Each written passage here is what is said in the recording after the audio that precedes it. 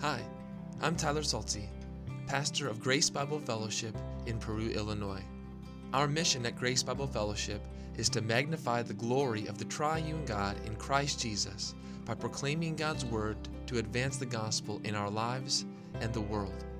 We base who we are and what we do on the good news of Jesus. If you would like to find more information about Grace Bible Fellowship, you can visit our website at www.gbfperu.org. I'm so thankful you've come here to listen to God's Word proclaimed as we seek to understand it and be transformed by it. I hope you find this time meaningful, challenging, convicting, joyful, and even life-changing as we worship through the preaching of God's Word.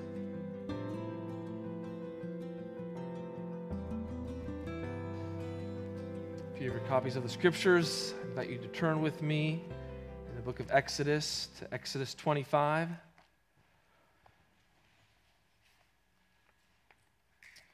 In a moment, I will read 25, 23 through 30. And if you also want to put your finger in Exodus 37, 10 through 16, I'll also read that.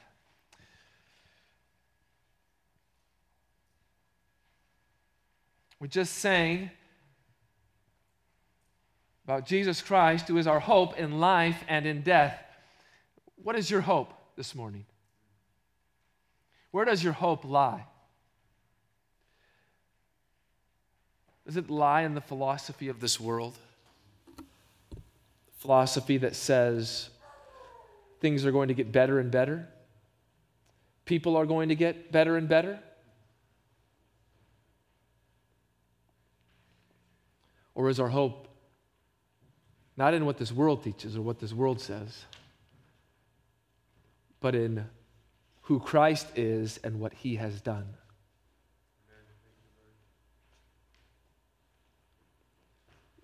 The things of this world and the people in this world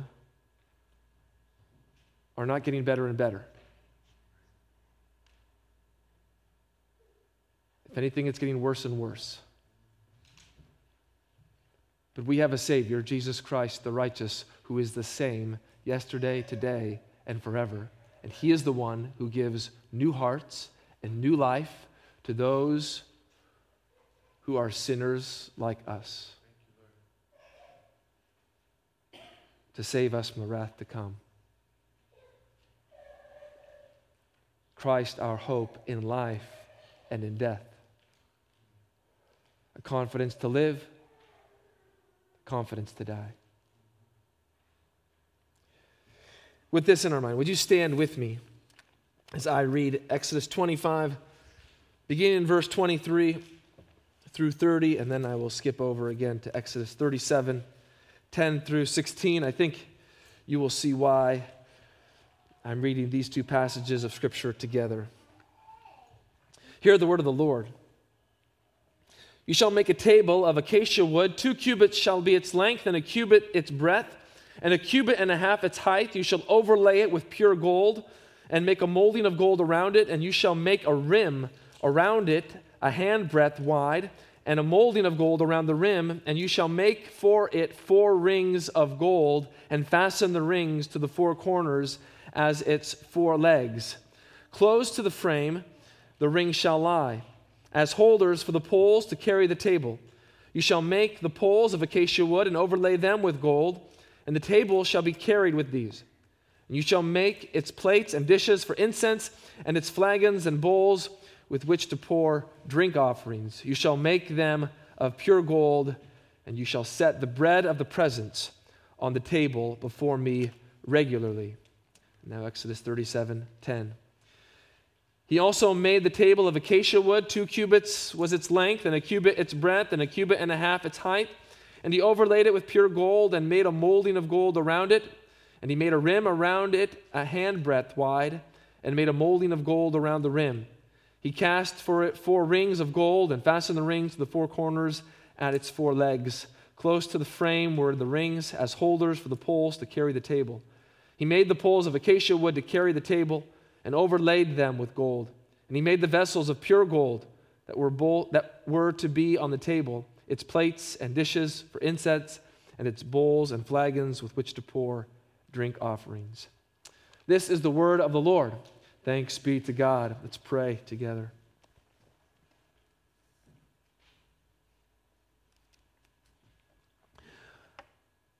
Father, the commandment of the Lord is pure, enlightening the eyes.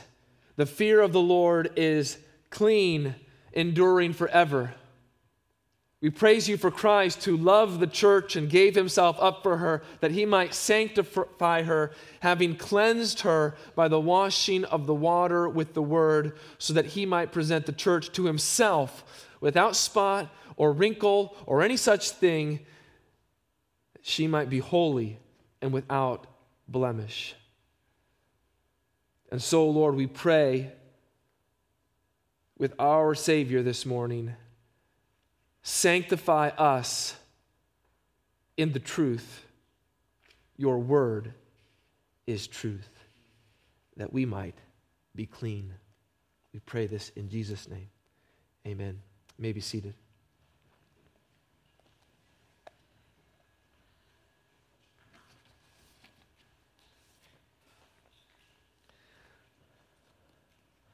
One little footnote.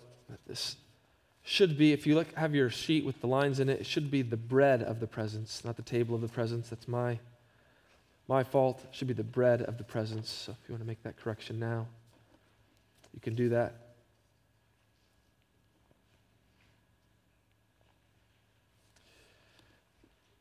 Have you ever been in someone's house that you've never been in before? There might be a request that you make as you enter into their house. Give me a tour. Show me around. I don't know if it's just because we're curious as to what's behind all of the doors. I don't know if it's maybe just to get to know people better. When you are in their house, you see what they have in their house, you learn something about them. You get to know them, who they are. Maybe we just want to steal the stuff that they got. Maybe, if we're honest, we're sizing things up. What is their house like? What does it tell us about who they are? Maybe there's even a comparison. If we're the ones giving the tour of our house, we want people to like what they see. What a nice house. I love what you've done with the place. What nice decor. Maybe it's a chance for our egos to be stroked, but in Exodus 25 and 37, God is commanding what is to be his dwelling place. It's his tent called the tabernacle. It's very specific and very detailed. God says precisely what is to be in the tabernacle, how it's to be constructed, and what it is used for. And as we are, in a sense, getting a tour of his house, his dwelling place, it has to dawn upon us that what we find in this tent and what we find in this dwelling place of God, we would actually find in any dwelling place. And maybe some of these things we would find in most dwelling places. While still special, there are items that are common to show God really is dwelling among his people. All the items we might think are needed for someone's house or home or dwelling place, he includes in his dwelling place. Imagine that God would say, I'm coming to dwell among you. I'm coming to this place. I'm going to be in your midst, and I'm going to set up this tent. And then you go into the tent, and what's there? Nothing. Just like if someone were to invite you over to their house or their apartment, and they said, come, let me show you where I live, and you went there and there was nothing there. What would you say? Are you really living here? Is this really your home? God is telling us about his dwelling place where he will dwell among his people.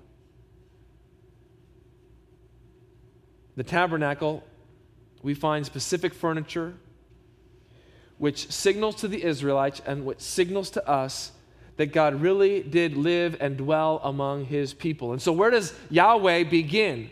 He begins in the most personal and intimate room, doesn't he? He begins in that place that's called the Holy of Holies. That's a superlative upon a superlative. It's like saying the greatest of the great, or the best of the best, or the most spectacular of everything that is spectacular.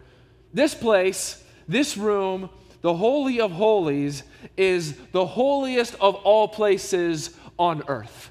There is no place that is more holy than this place. It is the Holy of Holies. And what is it there that's in this most intimate room? It's the heart of the whole tabernacle. It's the Ark of the Covenant. The Ark where the presence of God is said to have dwelt above the mercy seat. God's presence made manifest on the earth. And so God brings us into his most intimate room to begin with, to show us himself, to show us who he is. And now he moves us out into this next room called the holy place. And as we get this tour of God's dwelling place, we have to keep in mind everything in the tabernacle is there for a reason. It has a perfect purpose, and it's telling us something about the Lord. It's telling us about who he is. You don't know the Lord if you don't know his dwelling place. And so, as the Lord instructs Moses, as the Lord instructs Israel, these are the things that are going to make up my dwelling place. These are the things that it must contain, that these things that are needed. We have to realize that this isn't just to fill up his house with stuff. This isn't just to impress. This isn't just for someone to come in and say, Yahweh, I really like what you did with the place. The Lord is communicating to his people. The Lord is communicating to us.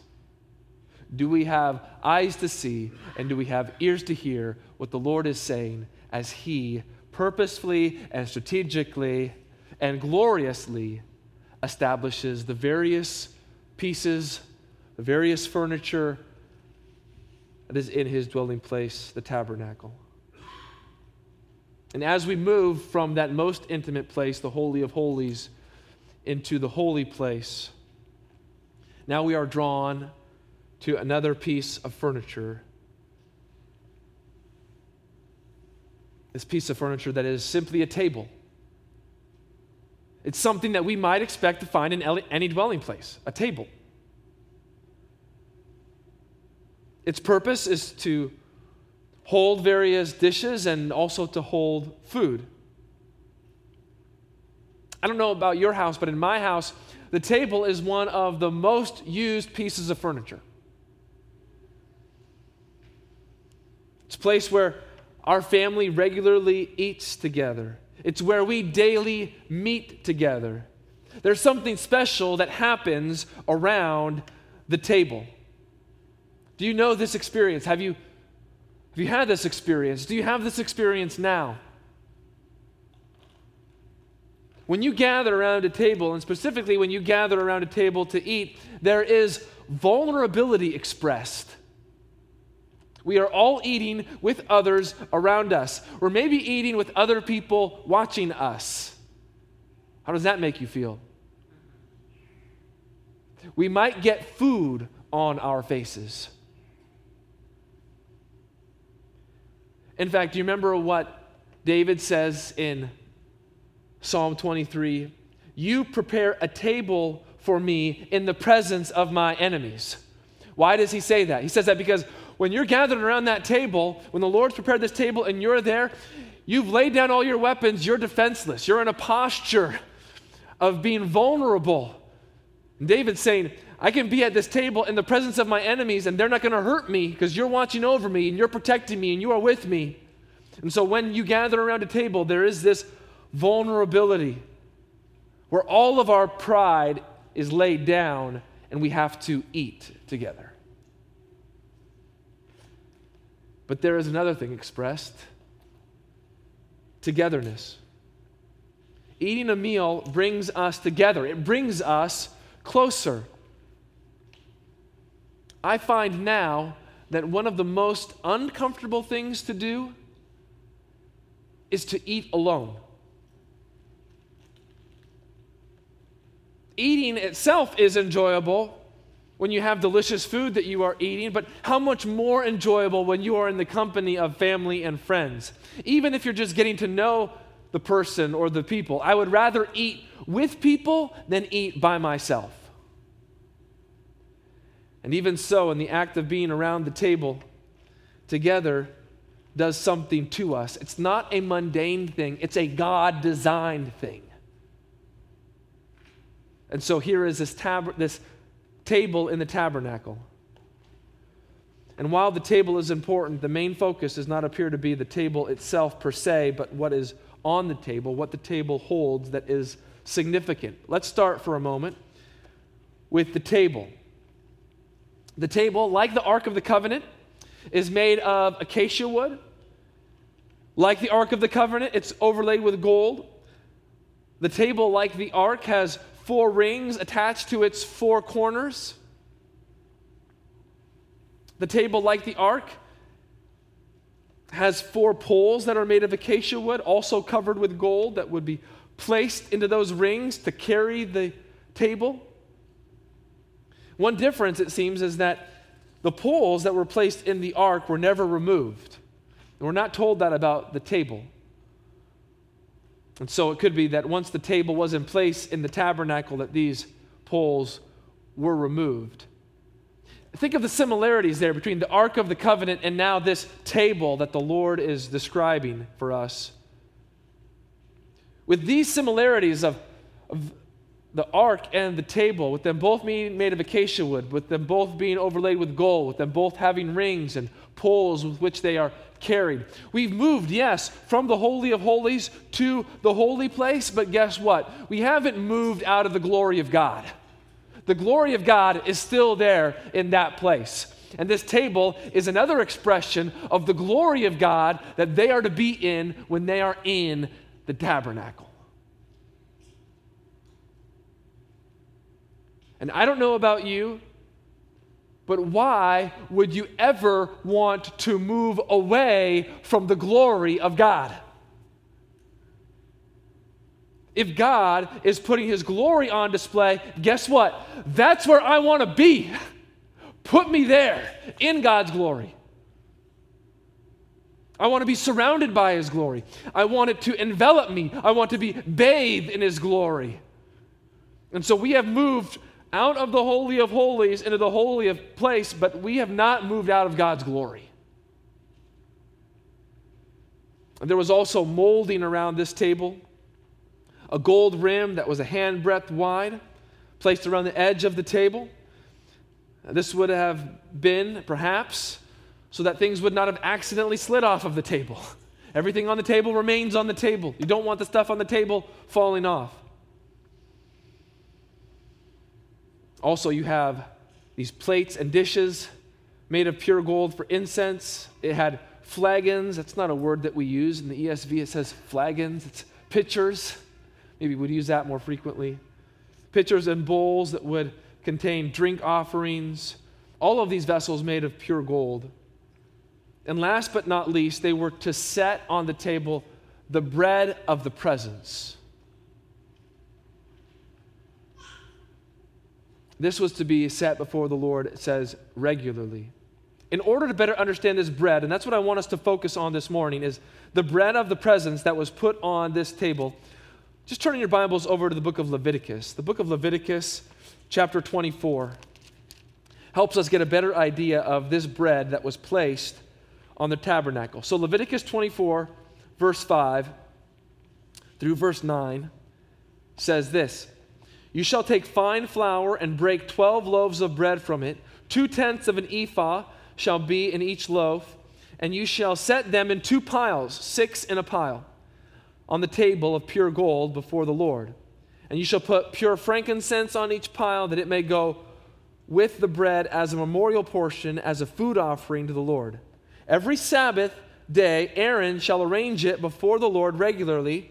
It is from the people of Israel as a covenant forever, and it shall be for Aaron and his sons, and they shall eat it in a holy place, since it is for him a most holy portion out of the Lord's food offerings, a perpetual due. So here are these 12 loaves of bread put in 2 stacks or 2 piles, 6 in each pile. These 12 loaves symbolize the 12 tribes of Israel and encapsulated the whole people of God. Frankincense was then put on the pile of bread, as it says there, as a remembrance, a memorial offering before the Lord. And that these were to be arranged on this table every Sabbath by Aaron, later by other priests. But then Aaron and his sons would take those other loaves that were replaced, and they would then partake of them and eat them in the Lord's presence, in that holy place, as a holy portion out of the Lord's food offerings. But why this bread of the presence? Why is it significant? Why is it there? What is its purpose? And more importantly, what does it tell us about God? The bread of the presence was to be a regular reminder to the priests and ultimately to the people that they were represented before Yahweh. They were to be reminding themselves almost constantly of certain truths because they, like us, were prone to forget. Are you prone to forget? Do you need a reminder, a constant reminder? My wife now says to me, set a reminder on your phone to tell you. We need reminders. We need constant reminders. The bread of the presence was to be a constant reminder. Just like we must have certain truths about who God is paraded before us and heralded to us and made visible to us, it was no different for the people of God back then. Would we then remember these truths today? Would we remember these truths afresh? And would we allow these truths to speak to us wherever we are in life, whatever it is that we are going through, so that we would see we need them? We can't live without them. And would they comfort us? And would they reassure us today? Let's look at 3 reminders. 3 reminders. You have to do all the writing this morning in your outline if you want that. But that's all right. I trust that you can do that. Number 1, the bread of the presence is a reminder of God's gracious covenant. The bread of the presence is a reminder of God's gracious covenant. Imagine with me for a moment the priests gathered there around the table in that holy place, maybe quietly or with few words partaking of this bread. And as they did, their minds were drawn back to a particular day on Mount Sinai when Moses and Aaron, Nadab and Abihu, Aaron's sons, and 70 elders of Israel went up on the mount. There it says that they saw the God of Israel. There they saw what was underneath his feet, that pavement of sapphire, like the clearness of heaven before them. And that God, as they saw him and as they beheld that pavement underneath his feet, they did not die, but they were preserved and kept alive. And then what does it say? And they ate there and they drank there in the presence of God. What were they doing? They were ratifying the covenant, or another way we could say it, they were confirming the covenant between them and God. What is a covenant? It is a commitment to a relationship. It's like a marriage where both parties make vows, make promises to one another. This is how I will live with you. This is how I will live before you. This is very solemn, very great promises, precious promises that are made. We might even think about it like marriage vows. How much greater, though, the promises of the living God of the universe, Yahweh himself, that he makes with his people. And how his people are to devote their lives to him in relationship. How are Yahweh and his people able to live in this kind of relationship together? How are God's people able to live in relationship with God? How are those men on the mount able to see God and live and eat? It's only by God's grace. It's not a covenant that the Israelites earned. They hadn't earned this relationship by what they had done. It's not a covenant that the Israelites deserved because of anything that was in them. It wasn't a covenant that the Lord made with them because they were so beautiful. In fact, look with me for a moment at Deuteronomy chapter 7. Deuteronomy chapter 7. Chapter 7, verses 6 through 9. Deuteronomy 7, 6 through 9. For you are a people holy to the Lord your God. The Lord your God has chosen you to be a people for his treasured possession out of all the peoples who were on the face of the earth. Wow, that is a special privilege. You are a privileged people. Look at what the Lord has done for you. You are his treasured possession. You are special. Let's keep going. It was not because you were more in number than any other people that the Lord set his love on you and chose you. For you were the fewest of all peoples, but it is because the Lord loves you and is keeping the oath that he swore to your fathers, that the Lord has brought you out with a mighty hand and redeemed you from the house of slavery, from the hand of Pharaoh, king of Egypt. You see it there? It's not because you were numerous. In fact, you were the fewest. It's not because you had anything or possessed anything. God chose you because God loved you. That was it. And so as the priests in the tabernacle took this bread of the presence and ate the bread, they recalled on behalf of the people that they didn't have any right to this covenant. This covenant was not theirs to control. It was not theirs to determine if they liked it or not. Well, if God does what I want, then I will keep the covenant. But if God crosses me, if he doesn't do what I want, then I'm out.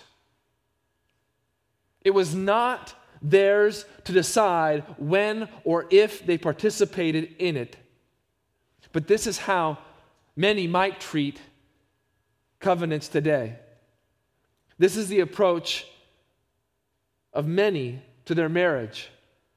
Do what I want and I'll stay.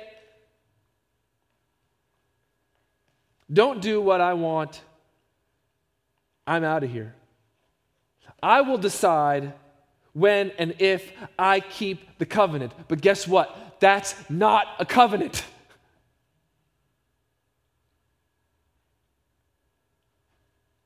The only reason the Israelites could be a part of this covenant, the only reason they could even think about having a relationship with Yahweh, the creator of all things and the almighty judge, is because he came to them. He established a relationship with them. He redeemed them. He showered his steadfast love on them. He loved them first. That's the way it works. That's the way it always works. God moving, God initiating, God choosing, God loving first. And so the priests stood around the table, eating the bread of the presence, glorifying in the gracious covenant of God. God's faithfulness was undergirding the covenant. And what was there right behind the veil as they ate that bread? The ark of the covenant. The ark, which was a visible representation of the covenant Yahweh had made with his people. And specifically, what was in the ark? The 2 tablets that are the testimony of the Lord. The 2 tablets which would have God's 10 words, his 10 commandments written down by the very finger of God. The law, which was to instruct the people on how they were to live in relationship with God. Remember, priests, Remember, people of God, as you eat the bread, about what lies just on the other side of the veil. It's nothing less than a reminder of God's gracious covenant with his people. Number 2, the bread of the presence is a reminder of God's unfailing provision. The bread of the presence is a reminder of God's unfailing provision. This is a constant reminder that is needed for the Lord's people. We must be reminded of it today. A reminder of God's unfailing provision. The people of God were in the wilderness of Sinai. They would continue to follow the tabernacle through the wilderness until they reached the promised land, a land flowing with milk and honey, but they were not in that land yet. How would they survive? How could they make it in such a barren place? They needed to eat, and eat they did. Why? Not because they had found food, not because they produced food, they ate because the Lord gave them food.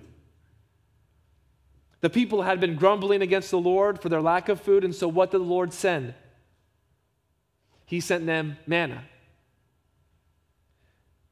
Manna being that word that the people called it, which asks, what is it? We read in Exodus 16 that the manna was like coriander seed. It was white, and the taste of it was like wafers made with honey. Have you ever been to Krispy Kreme donuts? They give their free samples, right? When the donuts come, they're like fresh, they're hot, right? Have you ever had one of those donuts and you bite into it? It's like it melts in your mouth almost. Imagine waking up every morning and there's Krispy Kreme donuts all over the floor. I would weigh 600 pounds. Okay, maybe that's an exaggeration of the manna. But here's the point.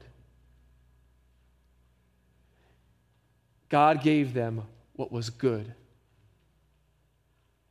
And it was very good.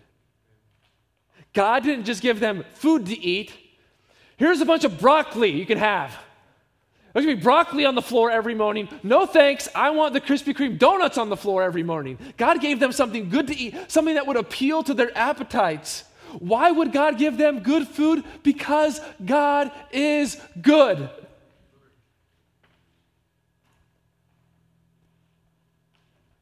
Would we ever doubt God's unfailing provision? Would we ever question if the Lord will provide?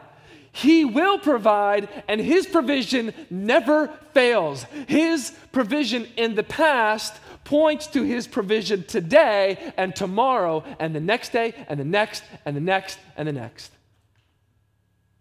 Do you need the Lord's provision? Do you need the Lord to provide?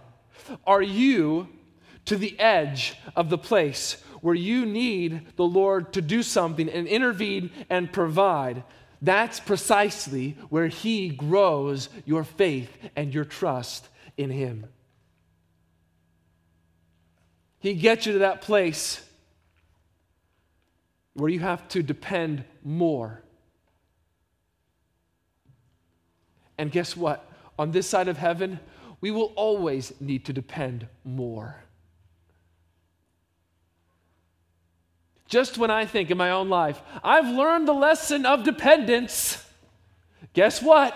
No, you haven't, Tyler. There's more.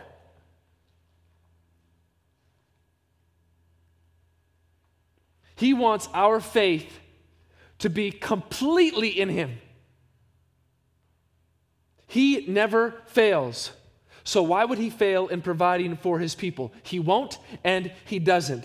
The priests there stood around the table, eating the bread of the presence, glorifying in the unfailing provision of God. And what was there right behind the veil? It was the ark. And in the ark was some of the manna that fed the people in the wilderness, the manna that sustained the people of God as they traveled through a barren wilderness and wasteland. Bread from heaven that kept them alive, that did not fail, that came day by day, morning by morning. Bread that speaks to God's faithfulness and to his trustworthiness. Remember, priests, remember, people of God, as you eat the bread, about what lies just on the other side of the veil. It's nothing less than a reminder of God's unfailing provision for his people. Number 3, and finally, the bread of the presence is a reminder of God's constant nearness. The bread of the presence is a reminder of God's constant nearness.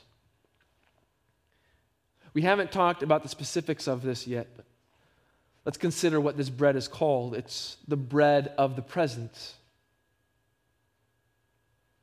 Some translations might call it showbread, which comes from a German word that Martin Luther used when he translated the Bible. So then William Tyndale, as he was translating and putting the Bible into English, he used Martin Luther's German translation as one of the translations that he consulted with. He transliterated over into showbread. So if your translation says showbread, that's where you get it from. But if we're to take it very literally, this bread of the presence, as I've been calling it, even more woodenly, is the bread before his face. That's what it says. It's the bread before his face. This does not mean that the bread gave or brought the presence of God, but rather it was to be placed in the very presence of God. And so there the priests stood around the table eating the bread of the presence, glorifying in the constant nearness of God. And what was right there behind the veil? The ark with the mercy seat where the presence of God abided. It was there Moses would speak and talk with God. It was there one would be closest to God. Where the ark of the covenant was, there was the presence of Yahweh. And it was there in the presence of God where atonement had to be made on behalf of the people in order to cleanse them and remove their sin from them. Remember, priests, remember, people of God, as you eat the bread, about what lies just on the other side of the veil. It's nothing less than a reminder of God's constant nearness, of his presence with his people. So we've seen the reminder of God's gracious covenant, God's unfailing provision, and God's constant nearness. All of these truths are encouraging, aren't they? But why? Why are they encouraging? How do they get from the Israelites in the wilderness into our lives today? Again, we don't have a tabernacle in our midst anymore. We don't have a table that holds the bread of the presence in the holy place. It is the bread of the presence that finds its fulfillment in Christ. All of these reminders converge to find their fulfillment in Jesus Christ. The bread of the presence points us to Jesus. He is the bread of life. And so, if you have your Bibles again, John chapter 6, we read some of this today. But let's develop this. John chapter 6. If you have your Bibles, turn there with me. 32 through 35. Jesus said to them, "Truly, truly, I say to you, it was not Moses who gave you the bread from heaven, but my Father gives you the true bread from heaven. For the bread of God is he who comes down from heaven and gives life to the world." They said to him, "Sir, give us this bread always." Jesus said to them, "I am the bread of life. Whoever comes to me shall not hunger, and whoever believes in me shall never thirst." Here is the bread from heaven, the bread that is from the very presence of God himself, the bread who has come down to give life to mankind. And then what does he say in verse 53?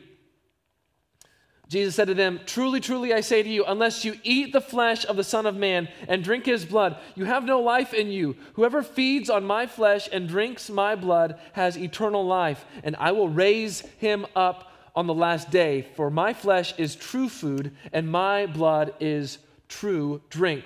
Whoever feeds on my flesh and drinks my blood abides in me, and I in him. As the living Father sent me, and I live because of the Father, so whoever feeds on me, he also will live because of me. This is the bread that came down from heaven, not the bread like the fathers ate and died. Whoever feeds on this bread will live forever. While the manna gave life to the Israelites in the wilderness, and while the leaders and the elders ate in the presence of God and did not die, Jesus comes to give life now to those who put their faith in him. Jesus doesn't give physical life. He gives something far better. He gives spiritual life, even eternal life. Is this the life that you know? Is this the life that you know because you have put your faith and trust in Jesus? Is this what you know because you have said, I believe, Jesus, that you are the bread from heaven, and I'm going to receive you, and I'm going to take you in. I'm going to put all of my faith in you. I'm going to completely trust you.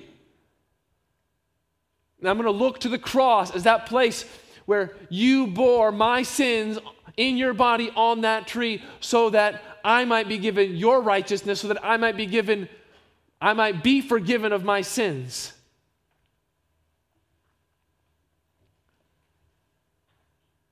Jesus also teaches us how to pray so that we might daily depend upon God's provision. It comes in the Lord's Prayer. You remember what that says? Matthew 6:11. Give us this day our daily bread. Why does Jesus teach us to pray this way? The unfailing provision of God goes on in the life of his people. They still need to depend upon him and trust him in order to provide everything that they need. Let me stress that word. Everything that they need. And notice that it's give us this day our daily bread. It's not bread for tomorrow. It's not bread for next week. It's not a stockpile of bread for the rest of our lives. It's God's provision today. It is the daily bread that he gives. Have you ever thought about why is that? Why are we to pray, give us this day our daily bread? Well, yes, we're to trust him to provide. He will give to us. But what also happens as we pray this prayer, and the Lord provides? Built into this prayer of give us this day our daily bread is a constant heart attitude of thankfulness. The Lord gives daily his bread to us. And what happens in our hearts and in our lives? We then are in constant thankfulness to him. Which day do you not need to thank him for what he has given you? Thank him each and every day. As he provides his bread every day, thank him every day. We never move on from thankfulness. We never get over thankfulness. We continue to thank him, and we thank him, most importantly, for the greatest provision that he has given to us, the provision of his own Son, Jesus Christ.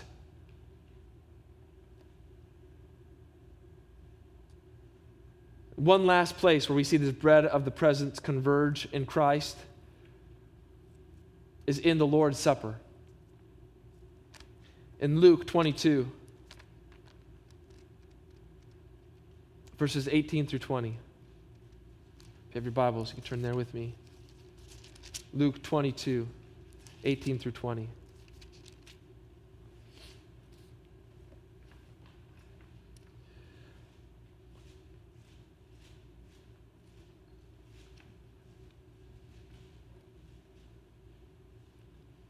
For I tell you that from now on I will not drink of the fruit of the vine until the kingdom of God comes. And he took bread. When he had given thanks, he broke it and gave it to them, saying, This is my body, which is given for you. Do this in remembrance of me. And likewise the cup, after they had eaten, saying, This cup that is poured out for you is the new covenant in my blood.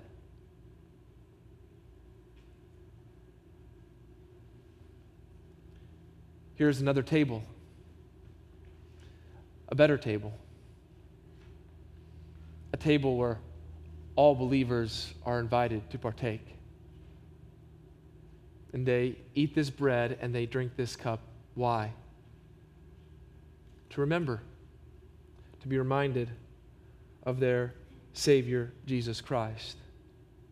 And so now, here, as the Lord's royal priesthood,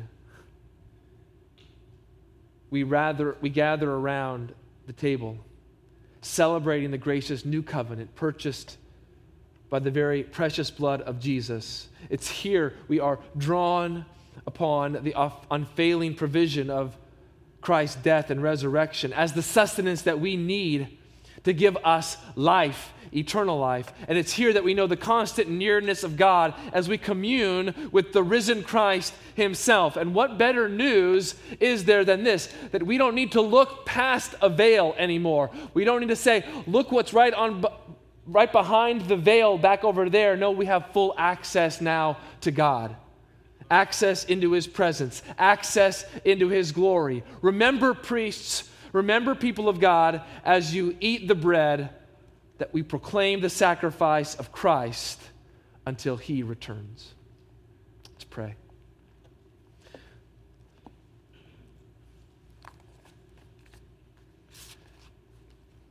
Father, use your word in our lives today. As we meditate upon the bread of the presence, may we also behold our Savior, Jesus Christ. He is the bread, the true bread from heaven.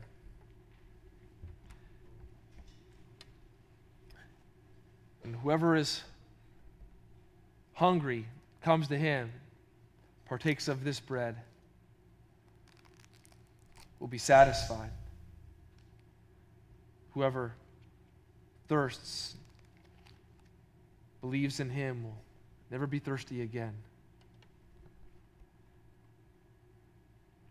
Lord, I pray there's someone here today who has not put their faith and trust in Jesus Christ, that they would do that today. They would find they need a Savior to save them from their sins, that they need to repent of their sin, turn to Christ, and find the satisfaction of eternal life that he and he alone can give. And Father, let us not be like the Israelites or the Jews who then grumbled. The Israelites grumbled in the wilderness. The Jews grumbled about what Jesus had said. And as we hear these words today, and if we hear the voice of our Savior say, would you want to go away as well? We would reply, Lord, to whom will we go? You have the words of eternal life.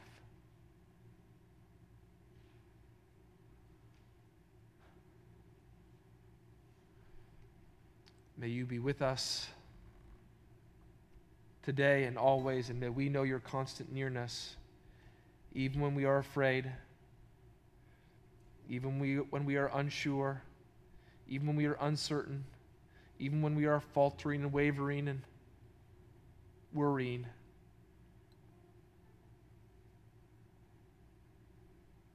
Because of our Savior, we can know that you are with us and near us, that you have not forsaken us, you will not let us fail or fall. We pray this in Jesus' name. Amen.